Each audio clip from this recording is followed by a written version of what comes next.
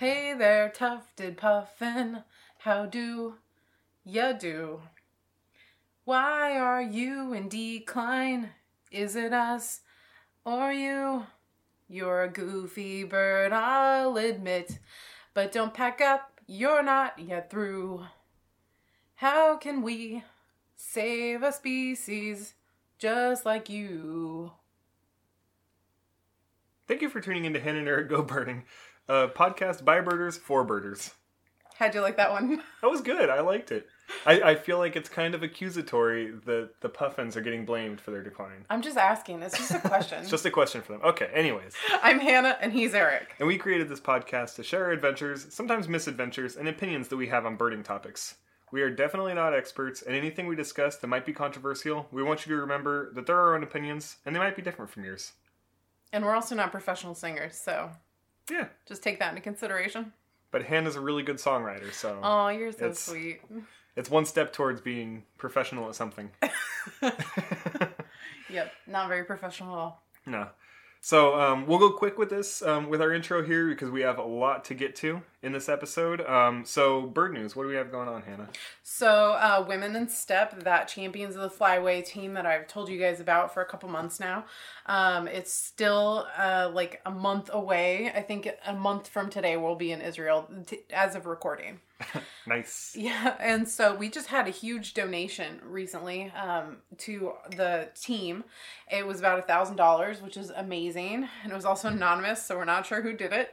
But thank you very much. Yes, thank you so much. And that brings us over our second goal, which it was initially $6,000.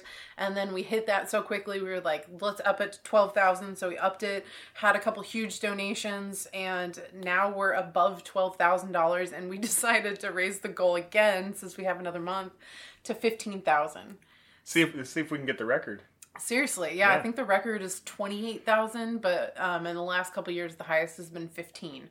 So please help us out.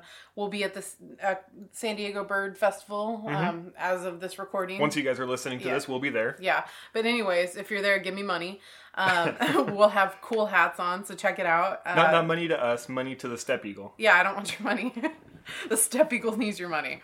So anyways, thank you all for everybody who contributed to that. I'm really excited to get to Israel and, do our part to save the Steppe Eagle and also have a fun competition.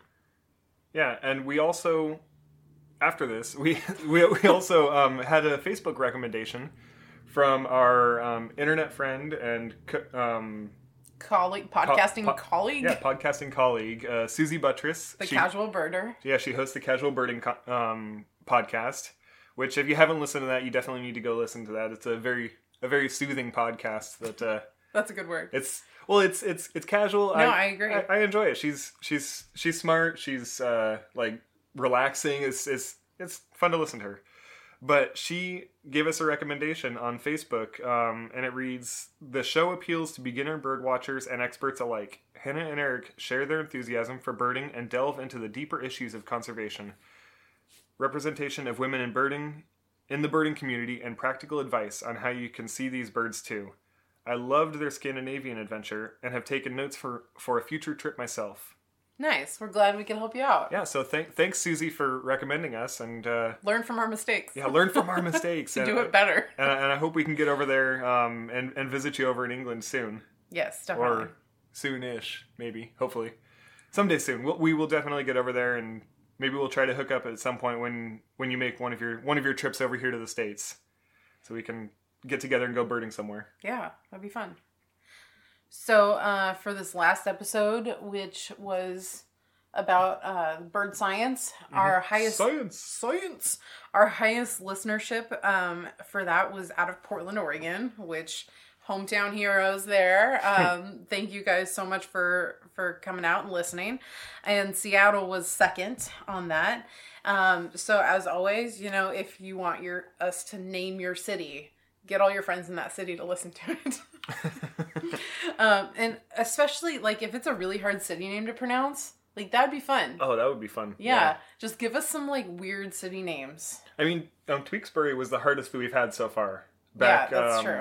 Like a couple months back, Tewksbury, England was one of the hardest ones we've had so far. So If we can get something that's crazy hard, that would be awesome. We promise you we won't Google it to like find out how to pronounce it. Oh yeah, we'll make it up. Yeah. And also this last episode was our biggest first week for an episode. Yeah, that's super awesome. I don't know what caused the drive, but there was definitely a huge push, especially in the last like 2 days, that we suddenly got a whole bunch of listenership like randomly. So awesome. Thank you. I hope you didn't listen to one episode and just drop us. But we appreciate it. We do this because we love birds and we're passionate about sharing the love of birds, and it's so cool that we can grow and, you know, engage more people. So thank you. So also there's like podcaster competitions all the time. I don't know if you've seen that on Twitter, but there's like always like fill out your favorite this, fill out your favorite that. Because podcasting is, I mean, there's professionals that do it, but it's also kind of underground too. So like there's a lot of different organizations that like give awards. And there's a lot of podcasters. Yeah, seriously. So right now there is a competition with Blueberry, which I believe is one of the hosting services, to name your, or to, you know, Is it a competition or is it like an awards thing? I guess it's probably an awards. Like the Academy Awards of Podcasters? I don't know if it's that. Oh, okay. But anyways, they're asking for people to nominate their favorite woman podcaster. And just gotta say, like, I'm a woman. And that would be super cool. We just lost our local... Eric and I were nominated. We live in Cannon Beach, Oregon. We were nominated in our city for Volunteers of the Year, which was funny because everybody else was like... A single person. This person, Hannah and Eric. So... we're only one person, apparently. Yeah, but we lost to the Cannon Beach Fire Department, which, I mean, they're doing better. Oh, seriously. And more than we are. Yeah, there's no shame at all in losing to the local volunteer fire department. Yeah, we don't feel bad about that. No, they are volunteering. But anyways, getting it done. If you want to make me feel better about it, go ahead and nominate me for the favorite woman podcaster. We'll put up a link in the show notes if you feel so inclined to do so. I would appreciate it. It would make my day. And I'll also put my full name on there because it asks for your full name. And if I say my last name right now, Buschert, you might not know how to spell that. So I'll include that in there. Yeah. Hannah Buschert. Hannah Buschert. Buschert. Or I'll just write it in the show notes. You're right in the show notes, yeah. So also, the other day... I'll just fill out the form for you. Yeah. I'll just make up a bunch of emails and fill it out. Just fill it out everywhere. Okay, Spam sorry, go ahead. Robo fill it out, you know. They're going to be like, she had 1 million nominations and everybody else had like 20. Anyways, I just the other day I got interviewed for another podcast. Alex, he hosts the podcast Time for Your Hobby, where he talks about different people's hobbies, things that they do in their spare time. I think one of the recent ones was voiceover, which I don't know if That's cool. if that guy if it was his hobby as a voiceover. I didn't listen to the whole episode, so I don't know. I fast forward and skip through it. But anyways, I don't have a lot of time to listen to stuff. But he interviews all about different people's hobbies, and he interviewed me about birding. And birding/podcasting, I guess. I don't know. I think the episode's going to be coming out sometime in July. So I would recommend you guys listen to his podcast if you're tired of listening to just birding as a hobby. Like, listen to whatever all the other hobbies are out there. The funny thing is that his hobby is asking people about their hobby. Yeah, that's true. Yeah. Alex's hobby That's like so meta. It's definitely a meta hobby. But yeah, the episode about birding should be out sometime in July. We'll probably link it. We'll probably put it up on our social media when it comes out just to promote him some more and promote us on him, I guess. So you'll see it when it comes out. Yeah. So getting into the meat of the episode, this one was a lot of... Can we get into the cheese of the episode this time? Ooh, that sounds week? delicious. So this episode was a lot of fun because it was kind of a concept that I had floating around in my head for a little while, and then we put it into action, which is fun. Like a year ago. Yeah, this one we've been working on for a while. So I'm on the Friends of Haystack Rock board. So in Cannon Beach, we have Haystack Rock, which is 235-foot monolith that's right on the shore, and it has tide pools and lots of birds nest on it, and we probably talked about it before. But one of the very important birds that nests on it is the tufted puffin. and their species has been in decline for years due to a variety of different things. And as I'm in these board meetings and hearing about like the different people that are associated with trying to like recover the species, I had it in my, and all the people that we've met too, because we met Tim on the beach. He, and he'll talk about it later, but he goes down and he counts the puffins as a U.S. Fish and Wildlife Service volunteer. And the more I thought about it, and one of the members on my board, he gave this beautiful, like, prose about his interest in puffins and why he was a part of it. And I don't know, all this meshed in my head, and I was like, we have to do this episode that gets all of the people that are involved in puffins. Yeah, so we wanted to talk. We interviewed 3 people for this episode. We interviewed Tim Halloran. He's a volunteer on the ground, actually physically counting birds on a daily basis all throughout nesting season. And he's great because you can just walk up to him on the beach and he will tell you everything you want to know about puffins. A wealth of knowledge. He'll give you a status update everything like that. Super nice guy. We interviewed Scott Pearson. He is a biologist, an ecologist working up in Washington. Washington Department of Fish and Wildlife. He is kind of overseeing the larger scheme of the science involved behind puffins. In collaboration with other agencies. Tons of agencies involved, not just Washington Department of Fish and Wildlife, U.S. and Oregon and all sorts of things. And then we also got to sit down with John Underwood, who is a philanthropist and a member of the board for the Friends of Haystack Rock. And he has so much heart behind, like, this is such a heartfelt, like, puffins need to be around because puffins need to be around sort of thing. And so we interviewed all 3 of these to get 3 different perspectives on puffins, their decline, their conservation, all that information behind them. So I think it was a ton of fun. Oh, yeah. It took us a whole year to get all 3 of these interviews together. And we learned so much. Oh my gosh. It was awesome. So first we'll start off with Tim. The Puffin Counter. The Puffin Counter. We're here with Tim, who does puffin surveying at Haystack Rock in Cannon Beach, Oregon, where we live. And we've met Tim several times on the beach, out there doing the puffin surveys, and we take guests out to the beach sometimes to educate them about Haystack Rock and all that stuff. And kind of just to show off the puffins. Yeah. Because we're so close to the puffins. And so we bumped into Tim a lot of times, and he's been great at talking to our guests and educating them on puffins, as well as many other people. So Tim, why don't you tell us about yourself? Sure. I'm Tim Halloran, originally from Chicago. Moved out to Portland about 10 years ago, now living in Vancouver, Washington. I've been birding since 1969. That's 50 years. Oh, my gosh. And I've been doing this project for U.S. Fish and Wildlife. This is my 8th year that we just are concluding today. And when I'm out on the beach, I am noting the locations of the puffins. I can't tell the individual birds apart, obviously, but I do have all the burrows numbered. They burrow into the turf up where the grass is on the north upper slope of the Haystack Rock. They go in several feet and lay just a single egg that they then tend for several months, as you know. Yeah. And so I numbered the burrows a long time ago. I've been using the same numbering system, which is completely illogical and would take anyone else probably all summer to learn. So it's a project that I do on my own for U.S. Fish and Wildlife. I end up with a couple hundred pages of data at the end of the summer.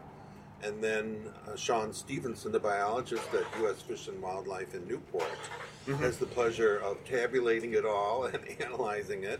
Yeah. And then publishing a paper every year. Oh, wow. So, do you have, like, a map that, like, you could tell people, okay, well, that's A1, that's A7? I do. It's a photograph that I've written the burrow numbers on. I need to make a better digital version of that. Okay. So that I could make better use of it on the beach. Okay. But sometimes I tell people the burrow numbers, but generally, of course, in order to tell them where I'm seeing a puffin, I need to use landmarks of various sorts that they can then... The square-looking rock poking out of the right side.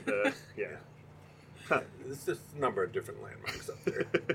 So when we've seen you out there, you talk a lot to the guests that come up to the rock or the visitors to the rock.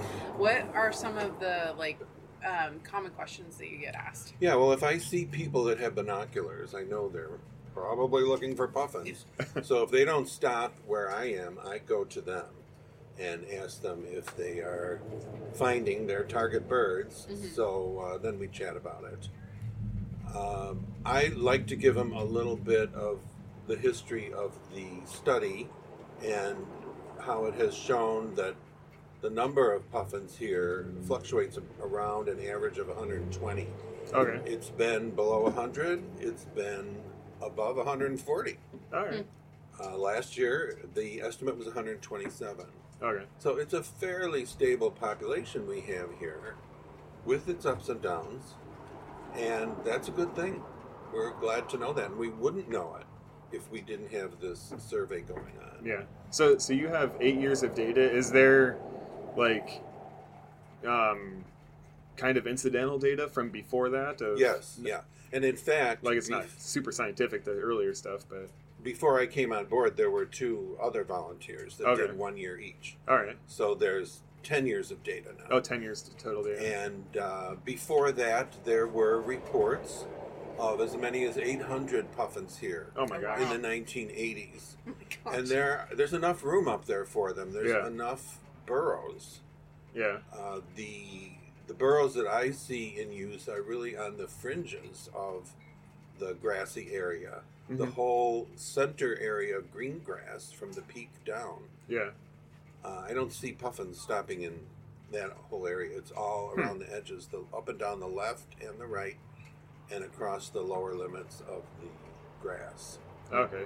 Do you have any ideas why they're not congregating towards the center of it? Well, I think they like the places where they can take off the most easily. Oh, I see. If they can just step off and open their wings, that's a great advantage to them. Okay. But, that's just one idea. Yeah. Among probably 1,000 other ideas that people have. I imagine. Do you have an idea of potentially how deep that dirt is up on top? I wouldn't think it's very deep. I imagine if they're going in several feet, maybe it's crevices in the rock that they're accessing, or perhaps it's parallel to the surface, just under the surface. But I wouldn't think that there's a huge thick layer of... Okay. So it's mostly like guano that's decomposed into dirt, right? Up there? Where did that dirt come from? Exactly. Has it been there since the last ice age? Well, I can't answer that question. Okay, all right. I get that question all the time, and I'm like, I don't know. My best guess is it's just bird droppings that have decomposed, but I don't know. And windblown soil. Yeah. All right. Though there wouldn't be that much coming across the ocean. 235 feet off the ground. Yeah. So, who knows? Huh. So, what is it about tufted puffins that brings people to Haystack Rock? We've had guests that came all the way from California just to see them. What is it about them? Yeah, I've had people on the beach from all over the world, New Zealand, and everywhere. It's a favorite bird of many, many people. It's just a very unique looking animal, and people are interested in puffins. What other bird has a breakfast cereal named for it? Yeah. Is it your favorite bird? Possibly. I guess I spend most time with it. It better be my favorite bird.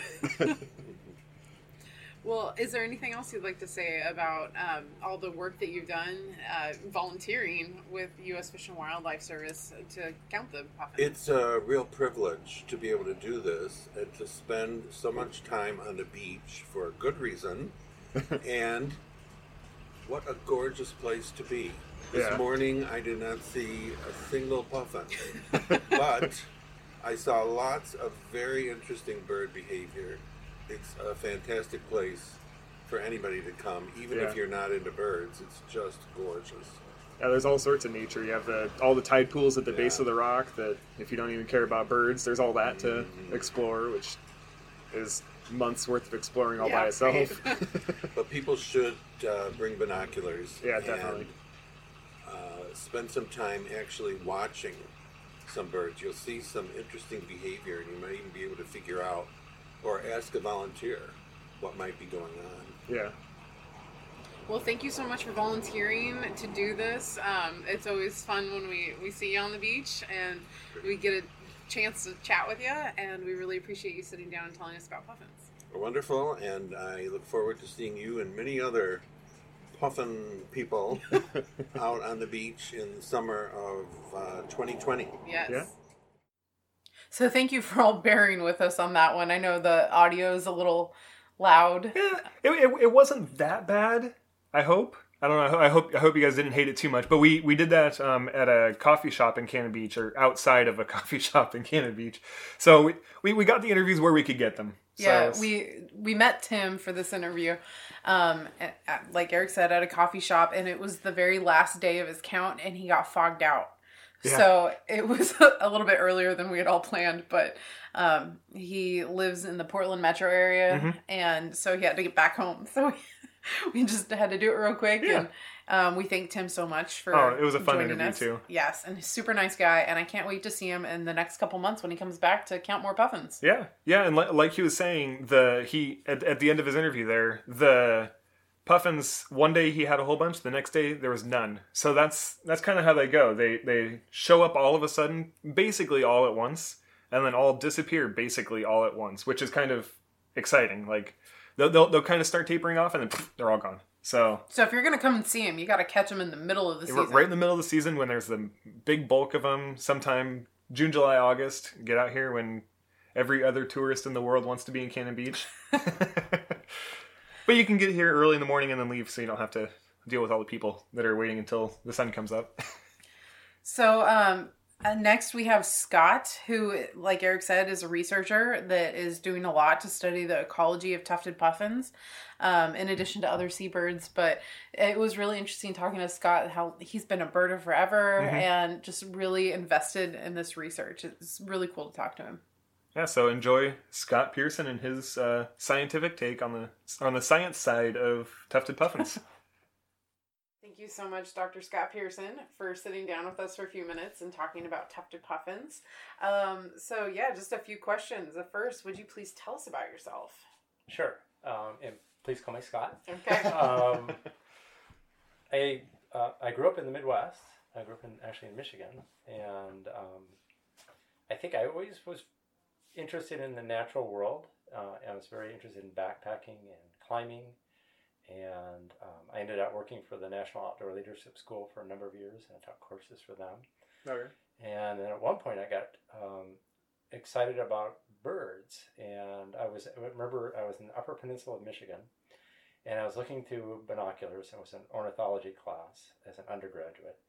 And in my field of view, I could see a black and white warbler, I could see a Blackburnian warbler, I could see a yellow warbler, and I could see a Canada warbler. And they were all in the same view. Wow. Yeah. And I just said, wow, that's incredible. And prior to that, I thought, oh, God, I probably want to study something like mountain lions. But big fauna. You're right, the big fauna. And eventually I thought, wow, I really like dinky songbirds. And from then on, I just kept, I ended up working on a variety of field projects, and there have been times in my life where I would call myself a birder, and I got into birding in a big way, but then that would wane, and so I'd had moments where I'd really be into it, and then it would sort of back off. And recently I've gotten back into it, but kind of in a different way, now really through photography. Yeah. And I really like to take pictures a lot. And it's kind of a new way of looking at birds. Plus, I revisit the birds with the photograph, and I also notice I pick up a lot of things in the photograph you don't pick up when you're looking at them through the binoculars, so you have the time to look at them carefully. You get 10 minutes looking at a little Right. photo rather than the 30 seconds as it goes by. And you notice unique things about it. Yeah. Like, oh, this one had pox on its feet, and I didn't see that in my with my binoculars, or certain things you might not notice. You must have a better camera than we do. More skills. I don't know.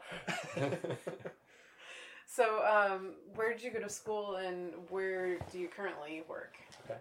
Well, I did my undergraduate at the University of Michigan, and did my master's there as well. I took off some time and worked on a variety of field projects. I ended up teaching some mountaineering and wilderness courses in there. And then we moved out here. My wife and I did.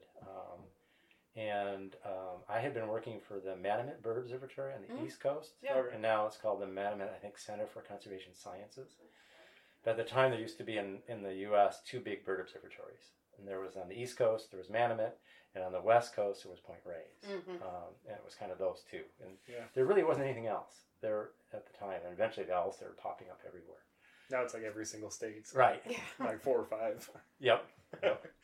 And I really liked working at Manomet. I really liked working with the scientists there. I really loved going on net runs. It was really fun to take the birds out of the net. It was fun banding them and sexing them and aging them and sort of learning all the details about them. Yeah. And I just found that really fascinating. And so then I ended up taking a job with the Nature Conservancy in Oregon. And that was 1989. And then we've been out here in the Pacific Northwest ever since then. And I worked for the Nature Conservancy for several years, and I realized I really like what the scientists do. And so I decided to go back to school again, and that's when I went to the University of Washington and got my PhD there. And I actually studied hybridization between 2 warblers. I studied hybridization between Hermit and Townsend's warblers. Oh, yeah. And Sievert Rower had been studying, he's a museum person, he had actually been collecting them. And he'd been looking at sort of how plumage changes across the zone. Yeah. And also why they were moving, because the zones appear to be moving over time. And so I ended up looking at why are the zones both narrow and why are they moving, and looking at sort of the behavioral and ecological reasons as to why they were. That's really interesting. And from there, I ended up working for the state, and I started off doing more land bird work. Then got into shorebirds, and eventually I was hired in a position where I was working just on marine birds.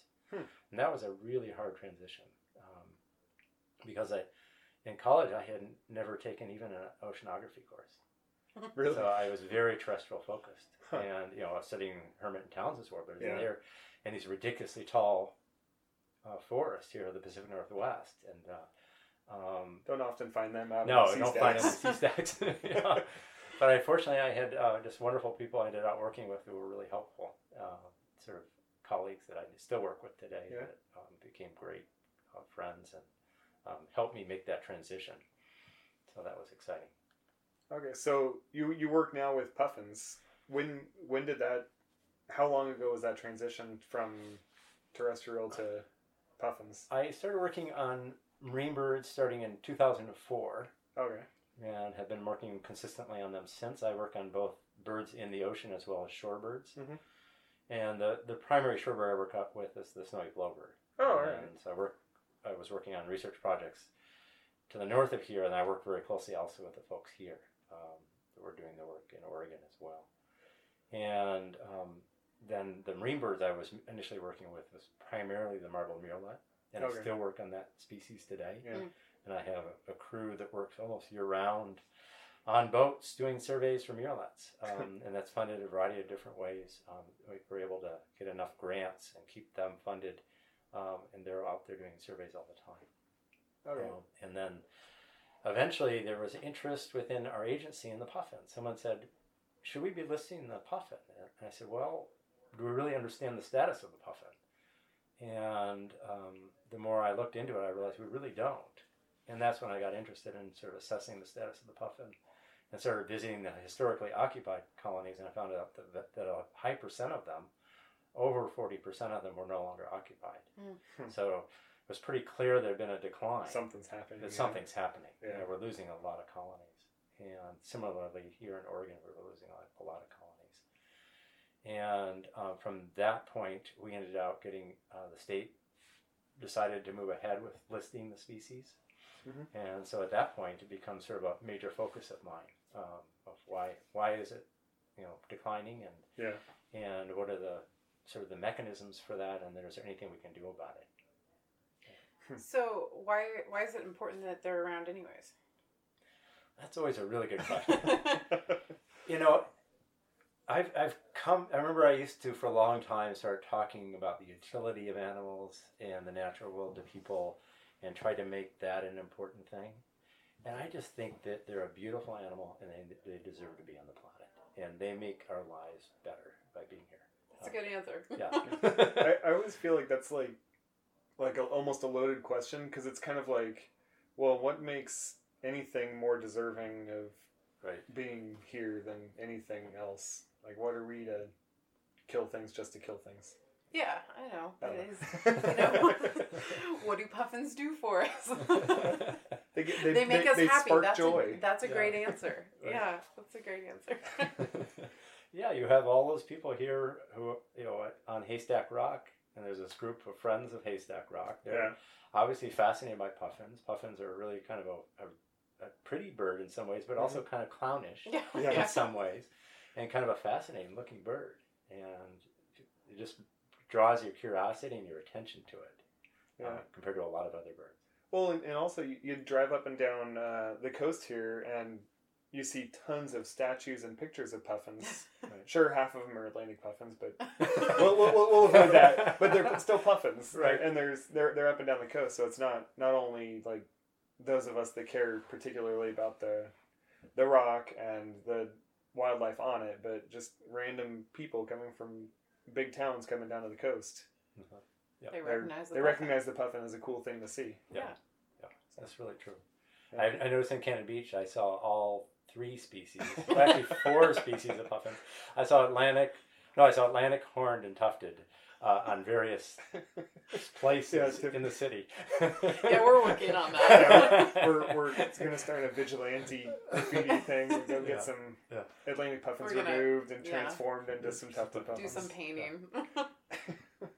So, what methods do you and your teams use to research the puffins? Well, we use boats to understand their distribution on the water. Okay.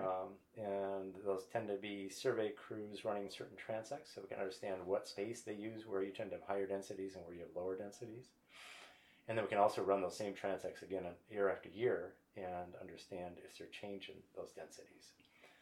On those boats, we tend to have 2 observers, one on the starboard and one on the port, and they actually are all connected by headsets to somebody inside the boat. Okay. And somebody inside the boat is recording the data in real time. So every time, we don't just do puffins, we do all birds and mammals encountered.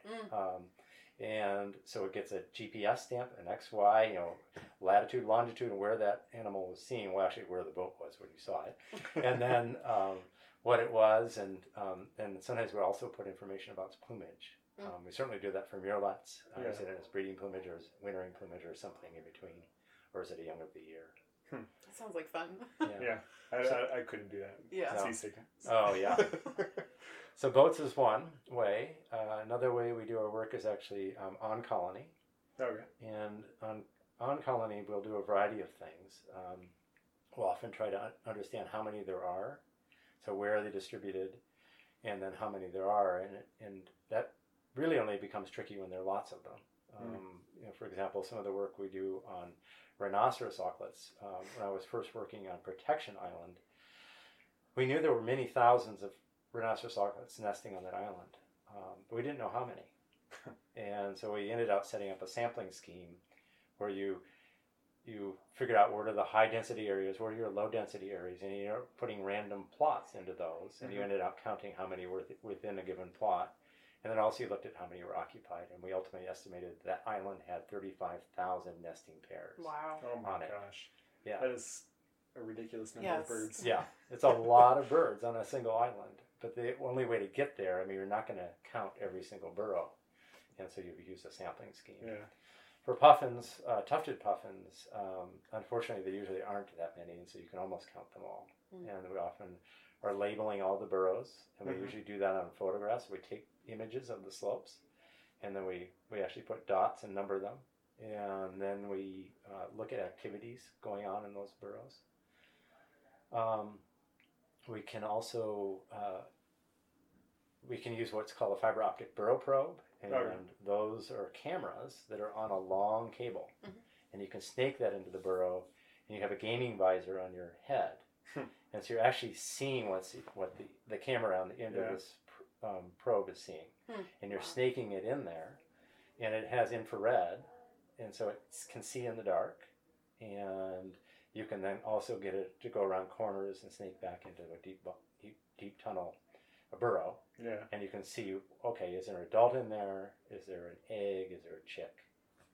Do you ever have puffins nip back at the camera? We do. Oh. Yeah. We'll have some.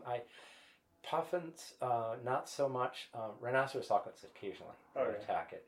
More often, they'll churn and try to flee, and if they're at the end of the tunnel, they'll sort of bury their head at the back of the tunnel and they'll stick their rear out towards it. like an ostrich burying Yeah, exactly. But we usually don't need to be in there very long. All we need to do is get the information we need. Yeah, and just see them for a second, and then we just split. Yeah. And we just don't want to disturb them any longer than we have to. Yeah. And chicks often, sometimes they'll just sit there. They're often, if they've been fed recently, and they're like engorged and they're just trying to digest all of those fish that were just in a food coma. Brought in. They're in a food coma, yeah.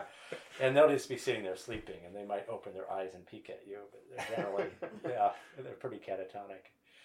That'd be pretty funny to see. Yeah. So then there's also radio transmitters, right? And you haven't had a whole lot of luck with those? We haven't, not with the tufted puffin. Okay. Yeah, we're going to keep trying. We have had more luck with the rhinoceros auklets, but less with the tufted puffins. Okay. And we've had more luck even with marble murrelets. Really? Yeah. Huh. They're just like so much smaller. I know. We have to really worry about that and use very, very small transmitters. Yeah. But a marble murrelet is a very docile bird. Okay. You get it in hand, it's incredible. It just really doesn't do much at all. You almost go like, I understand why you're in danger. Whereas if you get something like a rhinoceros auklet in your hand, you're going to pay for it. In every way possible. It's going to claw you with those really long claws. Tufted puffins will do the same thing, and they'll bite you.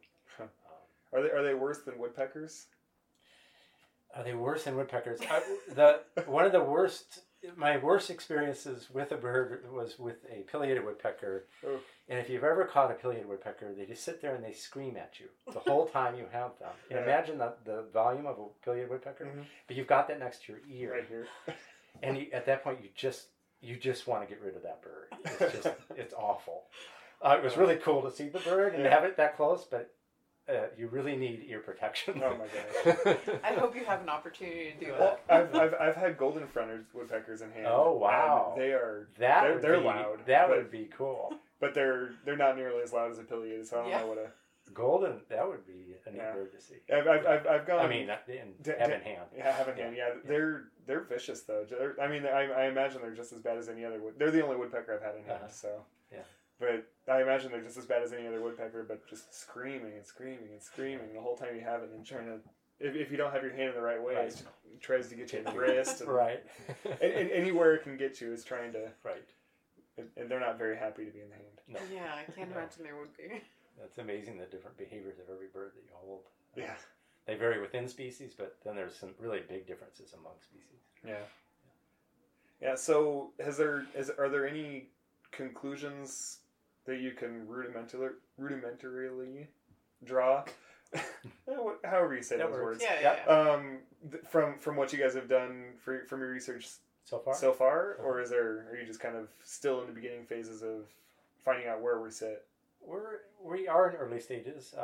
A couple of things we can say is that the puffin has declined very dramatically, particularly in the California Current. And the California Current is a large current system that goes from Baja California all the way up to sort of the Washington, B.C. border, maybe partway up Vancouver Island, depending on where you want to draw that upper boundary. Yeah. So it's a very large marine ecosystem.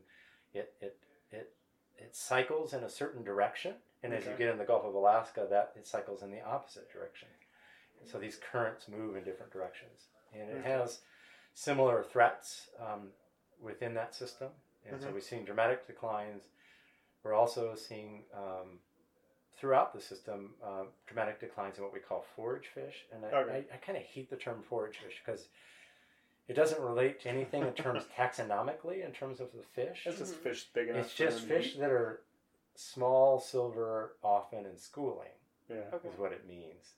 And so anchovy, mackerel, and herring, sand lance are sort of the ones you think of. Yeah. But even for something like a puffin, they'll eat things like juvenile rockfish, and sometimes they're eating a lot of juvenile rockfish. Yeah. So for them, that could be a forage fish.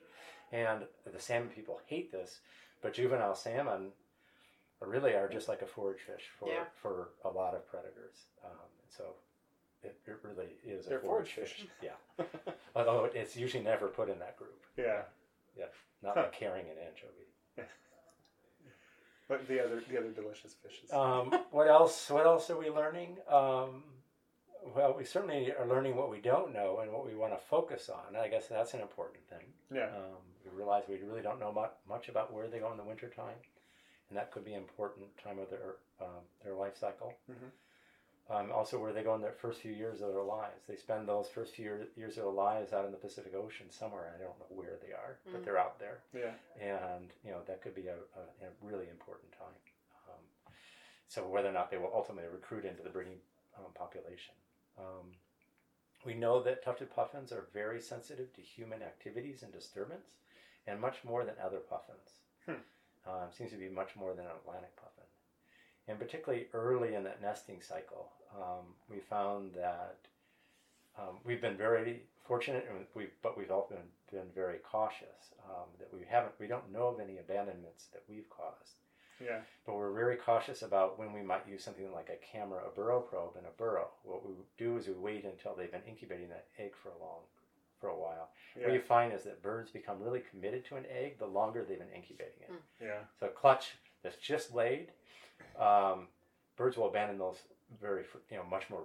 Yeah. They're much more Don't likely have to a lot abandon. of time invested. Right. They don't have a lot of time. It's a lot of energy by the female for sure, and particularly like a puffin egg. There's a lot of resources put in that egg. Yeah. And you're not going to be able to lay another one probably that year.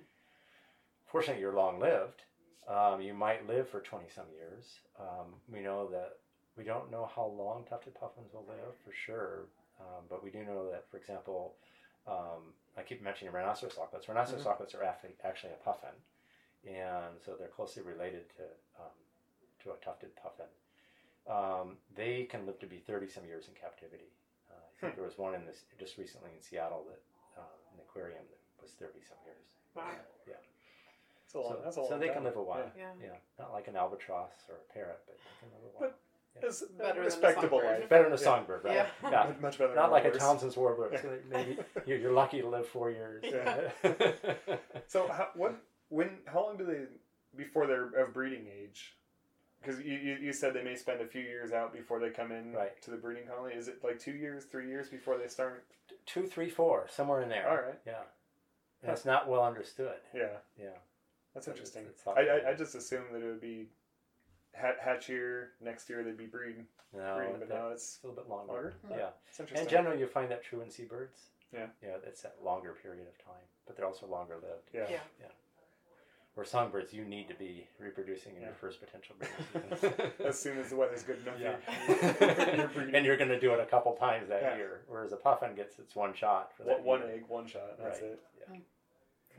Well, man, that's so much great information. Tons of Thank you information. so much. Do you have anything else to say about tufted puffins, or maybe what people can do to help with what you do, or just help the puffins in general? Good question. Well, I just think they're a remarkable creature, and I feel really privileged to actually spend time. Whenever I'm with animals and spending time with animals, and particularly going in places where I know that other people are not allowed to go, I take that seriously, and I really value that. And so I feel very fortunate to spend time with those animals, and I also try to really minimize my impact. In terms of supporting work, there are a lot of biologists trying to do good things out there, and they're doing it through nonprofits, they're doing it through universities, they're doing it through government agencies, and I think sometimes that doesn't get recognized, particularly in government agencies. And so sometimes that's a challenge, and so I guess, I think one thing I'd like people to, it'd be wonderful if people would realize that people do often work hard and do care a lot about what they're doing, and trying to get good results. Sometimes it's hard and tricky to solve the puzzle. But that's also kind of what's interesting too, is how do you solve that puzzle? Yeah, finding out what puzzle it is you're trying to solve. Right. Where does this piece That's go? where you start first. Yeah. Well, thank you so much. We You're really welcome. appreciate it. Yeah. Thanks so much to Scott Pearson for sitting down with us I think we ended up sitting with him for like well over 2 hours while we were talking. And well, he's a wealth of information. Oh my gosh, yeah. So it was a lot of fun.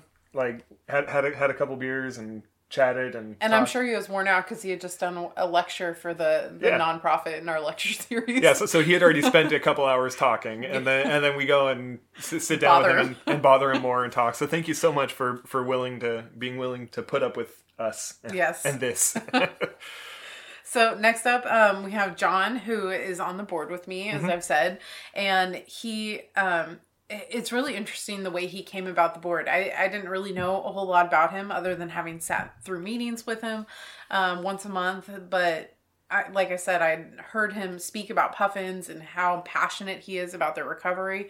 And it's so amazing to hear, his interests and what he's done to pursue, conservation of the species. Yeah. And, that he kind of has a background in this sort of thing. But then how he has a sciencey background. With he does, yeah. He gets into what his career was before, but he has a little bit of a sciencey background before when he was in his career, and then as soon as he retired, he really got into the life sciences. Yeah. So again, thank you, John, and everybody else, and please enjoy John's interview. So we're here with John, who's on the board of the Friends of Haystack Rock with me. And we're so happy that you were able to sit down with us for a few minutes and talk with us. Yeah. Talk with us about tufted puffins. So would you introduce yourself and tell everybody about who you are and what you do? Well, my name is John Underwood, and I've been interested in puffins since I was like 7 or 8 years old. My grandparents and parents used to bring me to Cannon Beach when I was 6 or 7, and that's like 60 plus years ago. And there used to be just an incredible number of puffins on a rock. Yeah. And that's what really, got me interested in them. But as I went to college, etc., I studied field biology at Oregon State and got a degree in 1969. Then spent 4 years in the Navy as a corpsman, stationed in Balboa Naval Hospital and then up in Bremerton.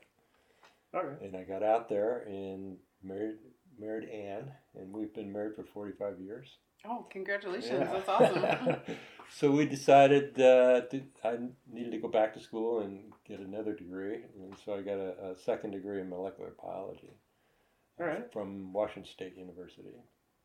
And came back into Seattle and started my career as a microbiologist in an analytical laboratory. Wow. I was doing water, food testing, and primarily dairy testing, dairy products, both composition and microbiological work, etc.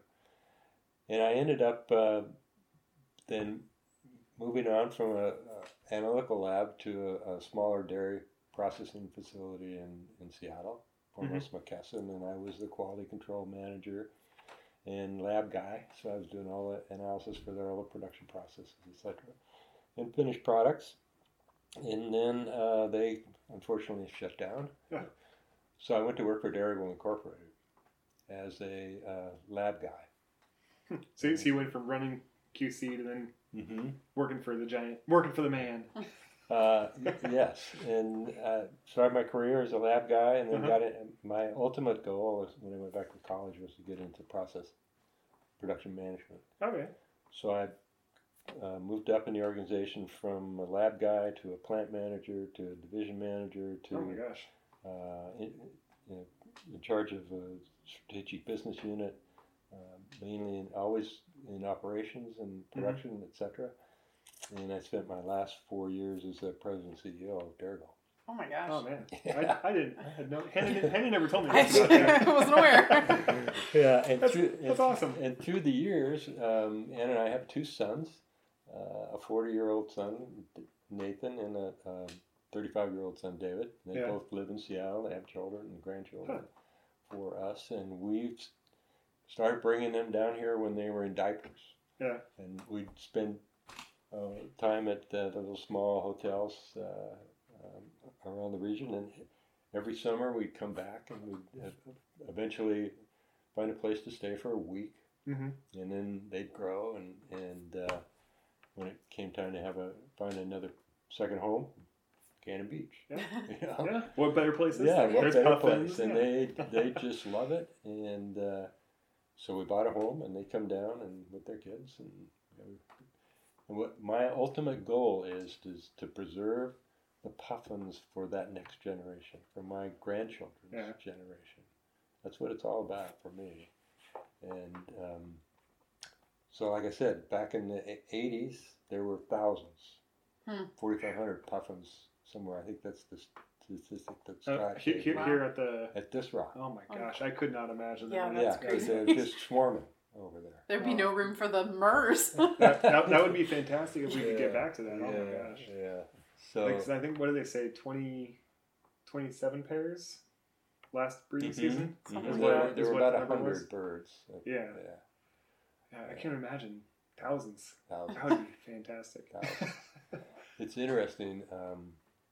I know this gentleman that's a world-class decoy carver, and you guys should come to my house sometime and see my carved puffin. That sounds awesome. Yeah.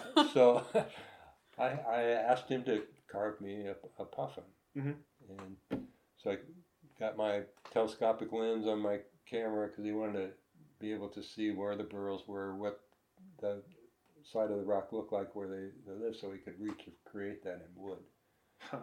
And so I took a ton of pictures, and even back then, this was probably 10 or 12 years ago, there were burrows, not 1,000, but there were maybe 100 burrows active, and I have them on my camera lenses. So he carved the Cannon Beach Sojourner. Is the name of the carving. Yeah. And he did research at L.A. Natural History Museum and such. Fabulous. You have to come over and see it. Yeah, that's awesome. We will, definitely. So that's how we ended up here and what my interest is. So how did that all loop around to, so you were interested since you were a little kid, and then you had this career and family, and then you came back to Cannon Beach for, the long stay. How did you decide that you wanted to invest more interest into protecting the puffins? Well, my wife and I love to walk, and so we get up in the morning in the spring and summertime, and we walk down to the rock, and then ultimately we got to visiting with Tim. So every time we'd come down, Tim would be out there in his chair with his binocs and spotting scope, and well, Tim, what's the count? What's the count? And every summer it was, maybe there's 100, and maybe there's 80, maybe there's 60, maybe there's 40. And I think it was about the 5th summer with that declining number of birds on the rock. Yeah. So Ann and I are walking home to the house, and we said, we've got to try to do something here. Yeah. And by the time we got home, we came up with this project. Yeah, protect our puffins. Wow. And we decided that we would, then I got in touch with, it was the Haystack Rock Awareness Program, and then ultimately the Friends of Haystack, and started working with them to develop that sweatshirt and everything else there. For those of you that can't see, he's wearing a nice, warm, thick, gray sweatshirt that says "Protect Our Puffins," with a picture of a horned. Oh my gosh! I need to leave. Yeah. I'm out of here. No, a picture of a tufted puffin and a picture of Haystack Rock together. I won't post it in the show notes if you want to buy one for yourself. Yeah. So by the time we got home, we decided to do this. I started working with both organizations, and primarily the Friends of Haystack Rock. And we made the decision that we would donate $10,000 worth of these sweatshirts to the organization. Yeah. And ultimately that should result in the organization being able to generate about $20,000 worth of income. And we decided that we wanted to really focus on creating more awareness for the puffins, and then being able to put some money against research. Yeah. And ultimately we then got hooked up with the Audubon Society in Portland. We took some of those dollars and helped them with the oyster catcher and the survey of the puffins. Yeah. Then we got hooked up with U.S. Fish and Wildlife with Sean Stevenson. So we bought some transmitters, and so we're trying to get the transmitters on the birds to find out where they go in the wintertime, what they're doing. Nobody really knows. Half the year that we don't have any idea what these birds are no doing. No idea. You can't imagine. I mean, they just go out there and they bob around for 6 months out in the middle of the ocean. Nobody really has a clear idea what they're eating, where they are. Yeah. Are they in rafts? Are they small groups? So it's a lot of ocean out there to. It's a huge amount of ocean, and they're declining. So there's something out there that's impacting them, whether it's out there or here, or combination of all those factors. Yeah. But we need to be able to find that out, and the transmitters would at least tell us where they go. Mm-hmm. Yeah, that's a very important first step, at least. Yeah. So that's been a kind of an arduous journey, trying to get permission to put transmitters on the birds. We had to go through Sean had to go through the bird banding laboratory to get permission. We didn't get it. Oh my gosh. For here. Oh. But Scott Pearson got the banding letter for Washington. Okay. So then we started working with Scott and Sean, and ultimately we gave some transmitters to Scott. Okay. And then he went out to Destruction Island, I think it is. Okay. Yeah, and was able to band one bird. They're pretty wily little guys, and ultimately he banded one bird, and that bird transmitted for 5 days. And there's the transmitters were supposed to be good for 60 to 120 days, whatever. And we think that it was attached to the back of the neck. The bird just ripped it off. Oh, jeez. Okay. They don't want us meddling in their business. They don't, and even though we're trying to protect them and find out what's going on with you, etc. They don't know that we're trying to help. Yeah. So now we're on Plan B, which is a more technically advanced transmitter that's smaller, that can be attached to their leg, and would last much longer. So like an ankle monitor. You kind of. Yeah. This is what happens when they're bad. We put ankle monitors on them. And it's interesting because they come back to this. They pair up, but once they leave the rock, they split up. Mm-hmm. Okay, and then they'll come back to the same burrow every year. The same pair to the same burrow. Well, they'll meet up at the burrow. They don't necessarily come back together. Oh, I see. Because they go out there and mess around with other puffins or whatever. Whatever it is they're doing. Yeah, and so they have to kind of reconstruct the burrow, and so that's why they have this really strong beak for two reasons. One, to get the gravel and rocks out of their burrow so they can lay their egg, and then when they go out to catch feed, that they bring them back and you see the fish streaming out of their bill. So it's a very strong tool for them. Really good at breaking transmitters. So I just talked to Scott a couple days ago, and we're moving on to transmitter number 2. All right. And again, trying to generate more funds. That's why the sweatshirts, and then we moved into coasters, and we moved into tote bags and T-shirts and hats and all kinds of stuff. Just, lots of merch. All the swag you could ever want. Yeah, and it's all about being able to fund not only puffin research, but in general awareness for the rock and being able to help other researchers with their.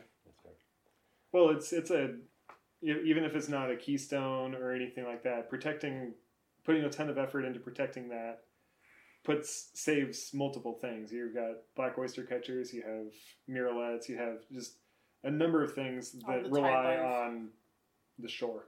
Yeah. And just protecting that and the feed fish and the whole ecosystem. Exactly. Yeah. We've hooked up both with Sean and Scott. They're both part of the Pacific Rim Seabird Research Group. Mm-hmm. And Scott is the chairman of the Tufted Puffin Technical Committee. So, they're trying to establish that these birds need to be on the endangered species list. That's ultimately where we're trying to get to. Yeah, I didn't realize that they're not. They're not. Oh my gosh. They're not. Numbers like these and they're not? They're not. That's crazy. Washington State has taken the lead in putting them on the state endangered species list, but Oregon has not. Oregon is kind of following the U.S. Fish and Wildlife, so they're not. So a species that had 4,000 that now has 80? Yeah. Or 100?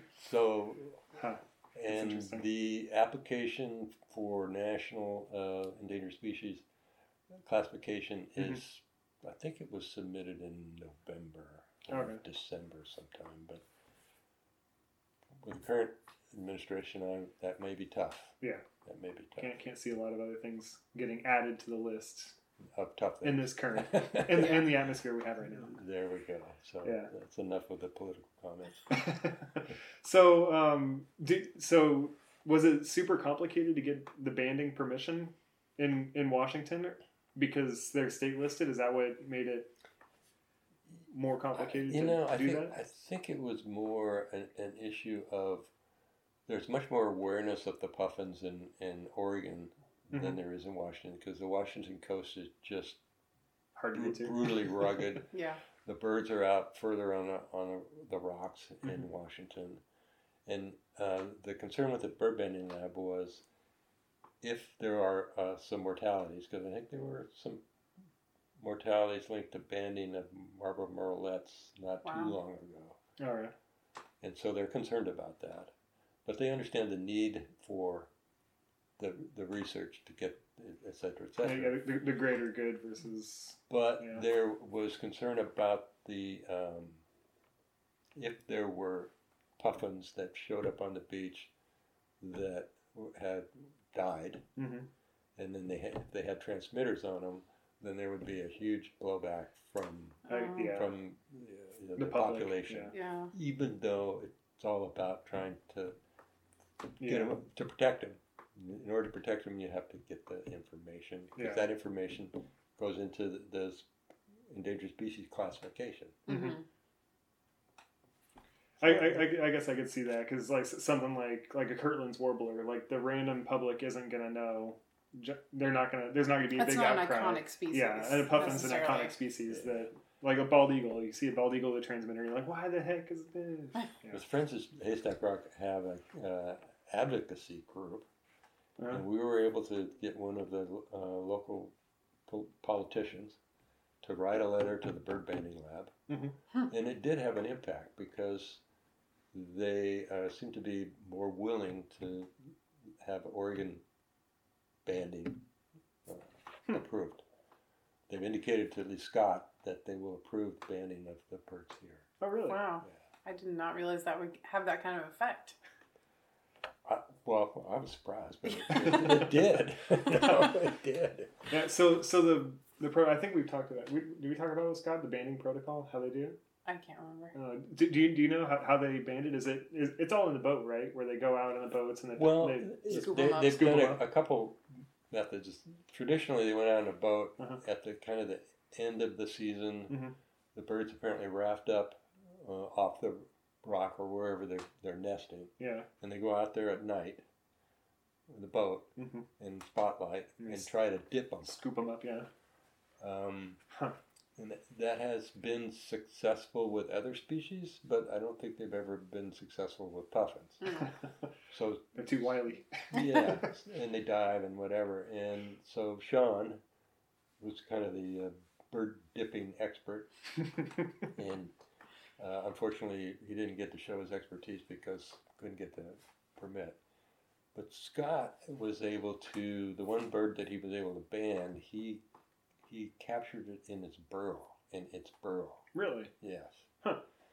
And they tried all kinds of different methods with different bird nets, and apparently they're very wary and they're very smart.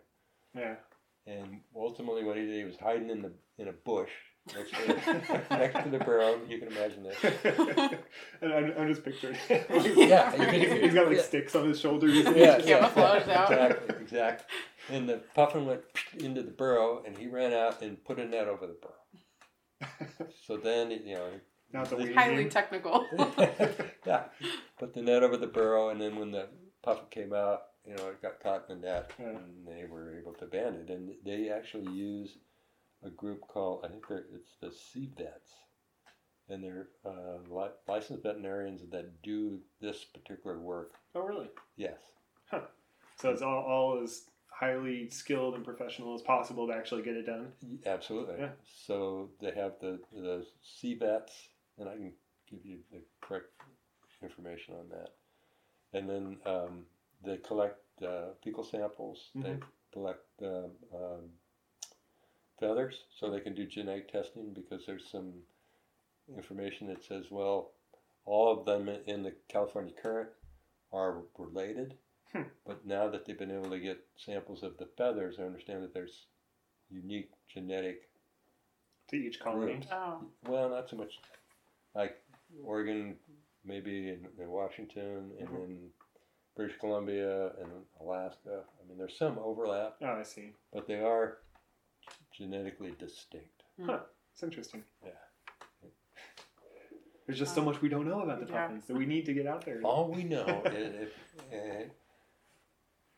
and I have a ton of articles, etc., on my phone and my computer, that there's been tremendous die-off of the puffins up in Alaska. Mm-hmm. Yeah. Tremendous die-off up in Pribilos and the Bering Sea, etc. There's articles, same things happening with the puffins on the East Coast. National Geographic did a whole seabirds issue was it last year or 2 years ago?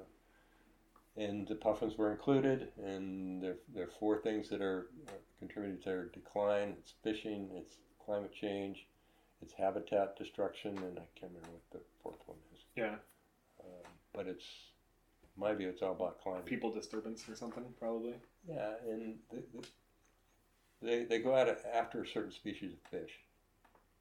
And if the ocean is warming, those fish are either deeper or they're further north. Mm-hmm. Yeah. So if they're nesting here and they're going out to bring feed back to their one puffling, they're trucking way out there to get this feed, and sometimes they themselves don't have enough energy to do that. Yeah. And it just snowballs. Yeah. Snowballs. That's crazy. Mm-hmm.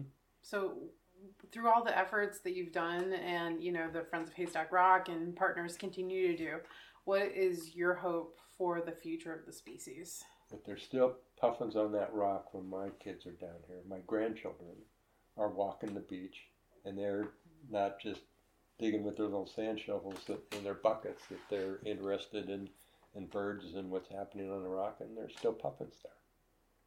There's still puffins there to see. Yeah. They're so unique. They're so beautiful.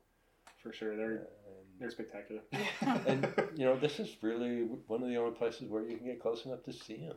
Yeah. Yeah, you can see them with the naked eye. Yeah. Just staying on the beach and they'll fly right over your head. Yeah. So, 40 feet away. Yeah, the birds in Washington are too far out. Alaska, it's too rugged, and British Columbia, Vancouver Island, you can't get to them. This is where you can see them. Yeah. And there's we'll be down there, and I was talking to Tim one day, it was really interesting. There was a couple, and they saw my sweatshirt, and we were all talking to Tim, and they came here specifically to see the Tufted Puffin. They were puffin fans. I think they were from East Coast somewhere. Wow. And they were so enthusiastic about being able to see the puffins, and I said, boy, you guys are really interested. Puffins. She said, yeah, I have a tattoo. Really? A puffin tattoo. And she said, you want to see it? And I said, no, that's okay. That's okay. So apparently she had a tattoo on her derriere, but they were so excited.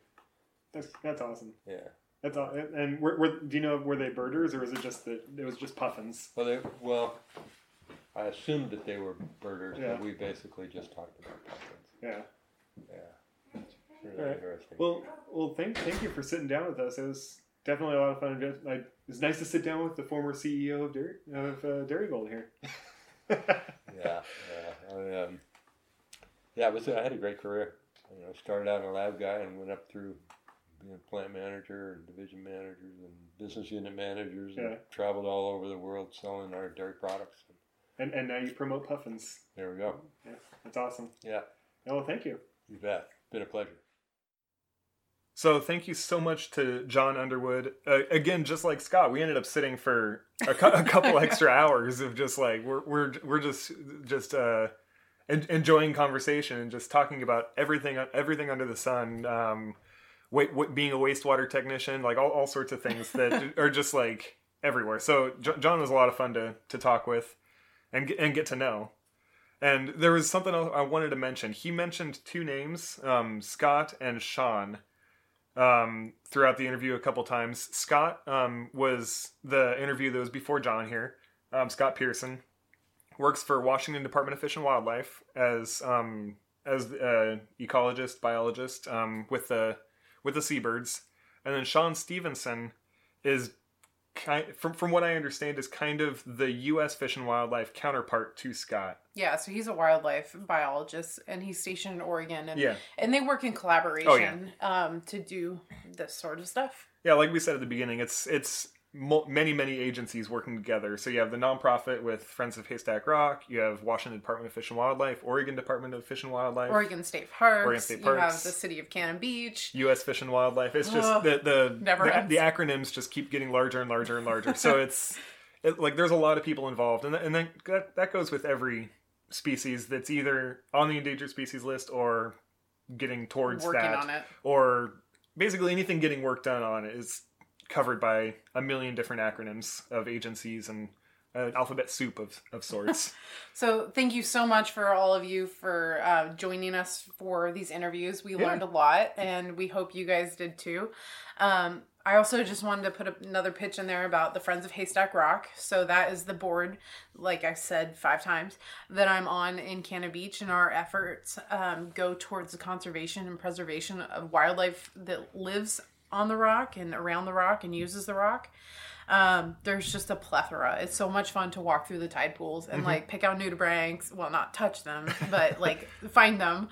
And anemones and sea stars and just all kinds of cool stuff. And so we really want you to come out sometime and see puffins if you get a chance. The best time to do so is like the beginning of April through the middle of September. That's the puffin time. Yeah, so spring break basically is when they start showing up. You see 1s and 2s, and then all of a sudden, boom, they're here in April. And then, like Hannah said, September, Labor Day basically, it's just all of a sudden they're gone. So anywhere in that time frame, you're likely to see a couple at least. And if you want to contribute to the Friends of Haystack Rock or puffin protection and preservation, we'll include in the show notes how to do so. We, like John had said, he helped create that sweatshirt, the Protect Our Puffin sweatshirt. Which is super warm. It's really pretty too. So we'll put that on the website, how to order that if you feel so inclined to do so, as well as a couple other products that we've come up with. Not us personally, but the board has come up with. So I appreciate you guys checking that out if you'd like, as well as any donations that come through, because we do want to save the puffins. And it's so cool that there's these people that we can like talk to, they're actually working on it, because how often like with wolves, like I have no idea who's out there protecting the wolves. I know that people are doing it though. Yeah, there's people out there protecting species, and you never really have a face to put with who it is that's spending all of their time thinking about wolves, helping and trying to restore populations. So it's kind of nice to be close to people, like Hannah said, that are doing that with puffins. And all these people do it because they love birds and they love puffins, and they want to see them and have, they want them to be there for their grandchildren and future generations. Yeah, so coming up for us, we have a couple things. While you guys are potentially listening to this, we are riding our bikes around around Mission Bay for the San Diego Bird Festival. So, and if you're listening to it later in the day, we might be speaking. Some workshops. And we are doing a couple meetups while we're there. We're doing one on Thursday, February 27th at Amplified Ale Works. And you can find that information on our Facebook page.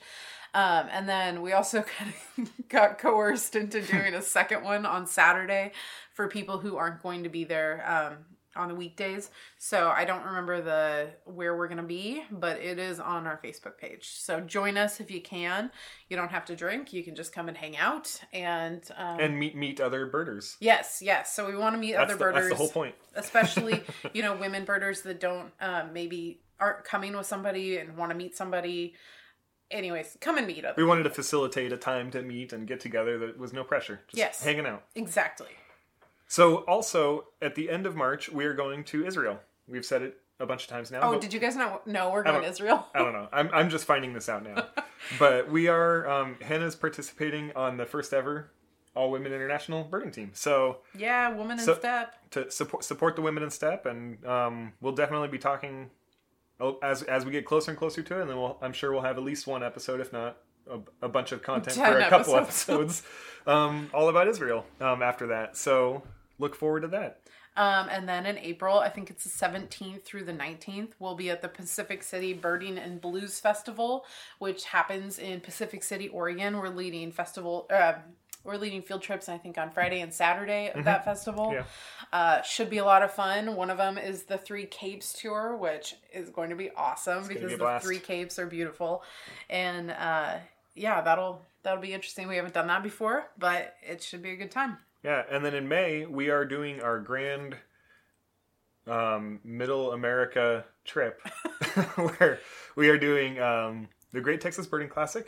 Yep. We have decided our team names, which I don't think we're not going to tell you. We're not going to tell them yet. We've decided our team names. We're doing 2 different competitions, and then we're going to be guiding at the biggest week in birding up in Ohio. And we'll also be doing a meetup on May 11th.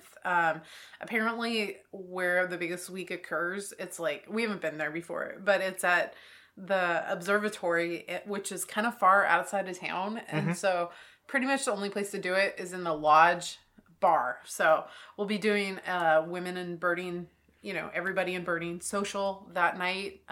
So on May 11th, so join us. And the day before Hannah's birthday. Yes. Hannah's birthday eve. Last day I'm 30.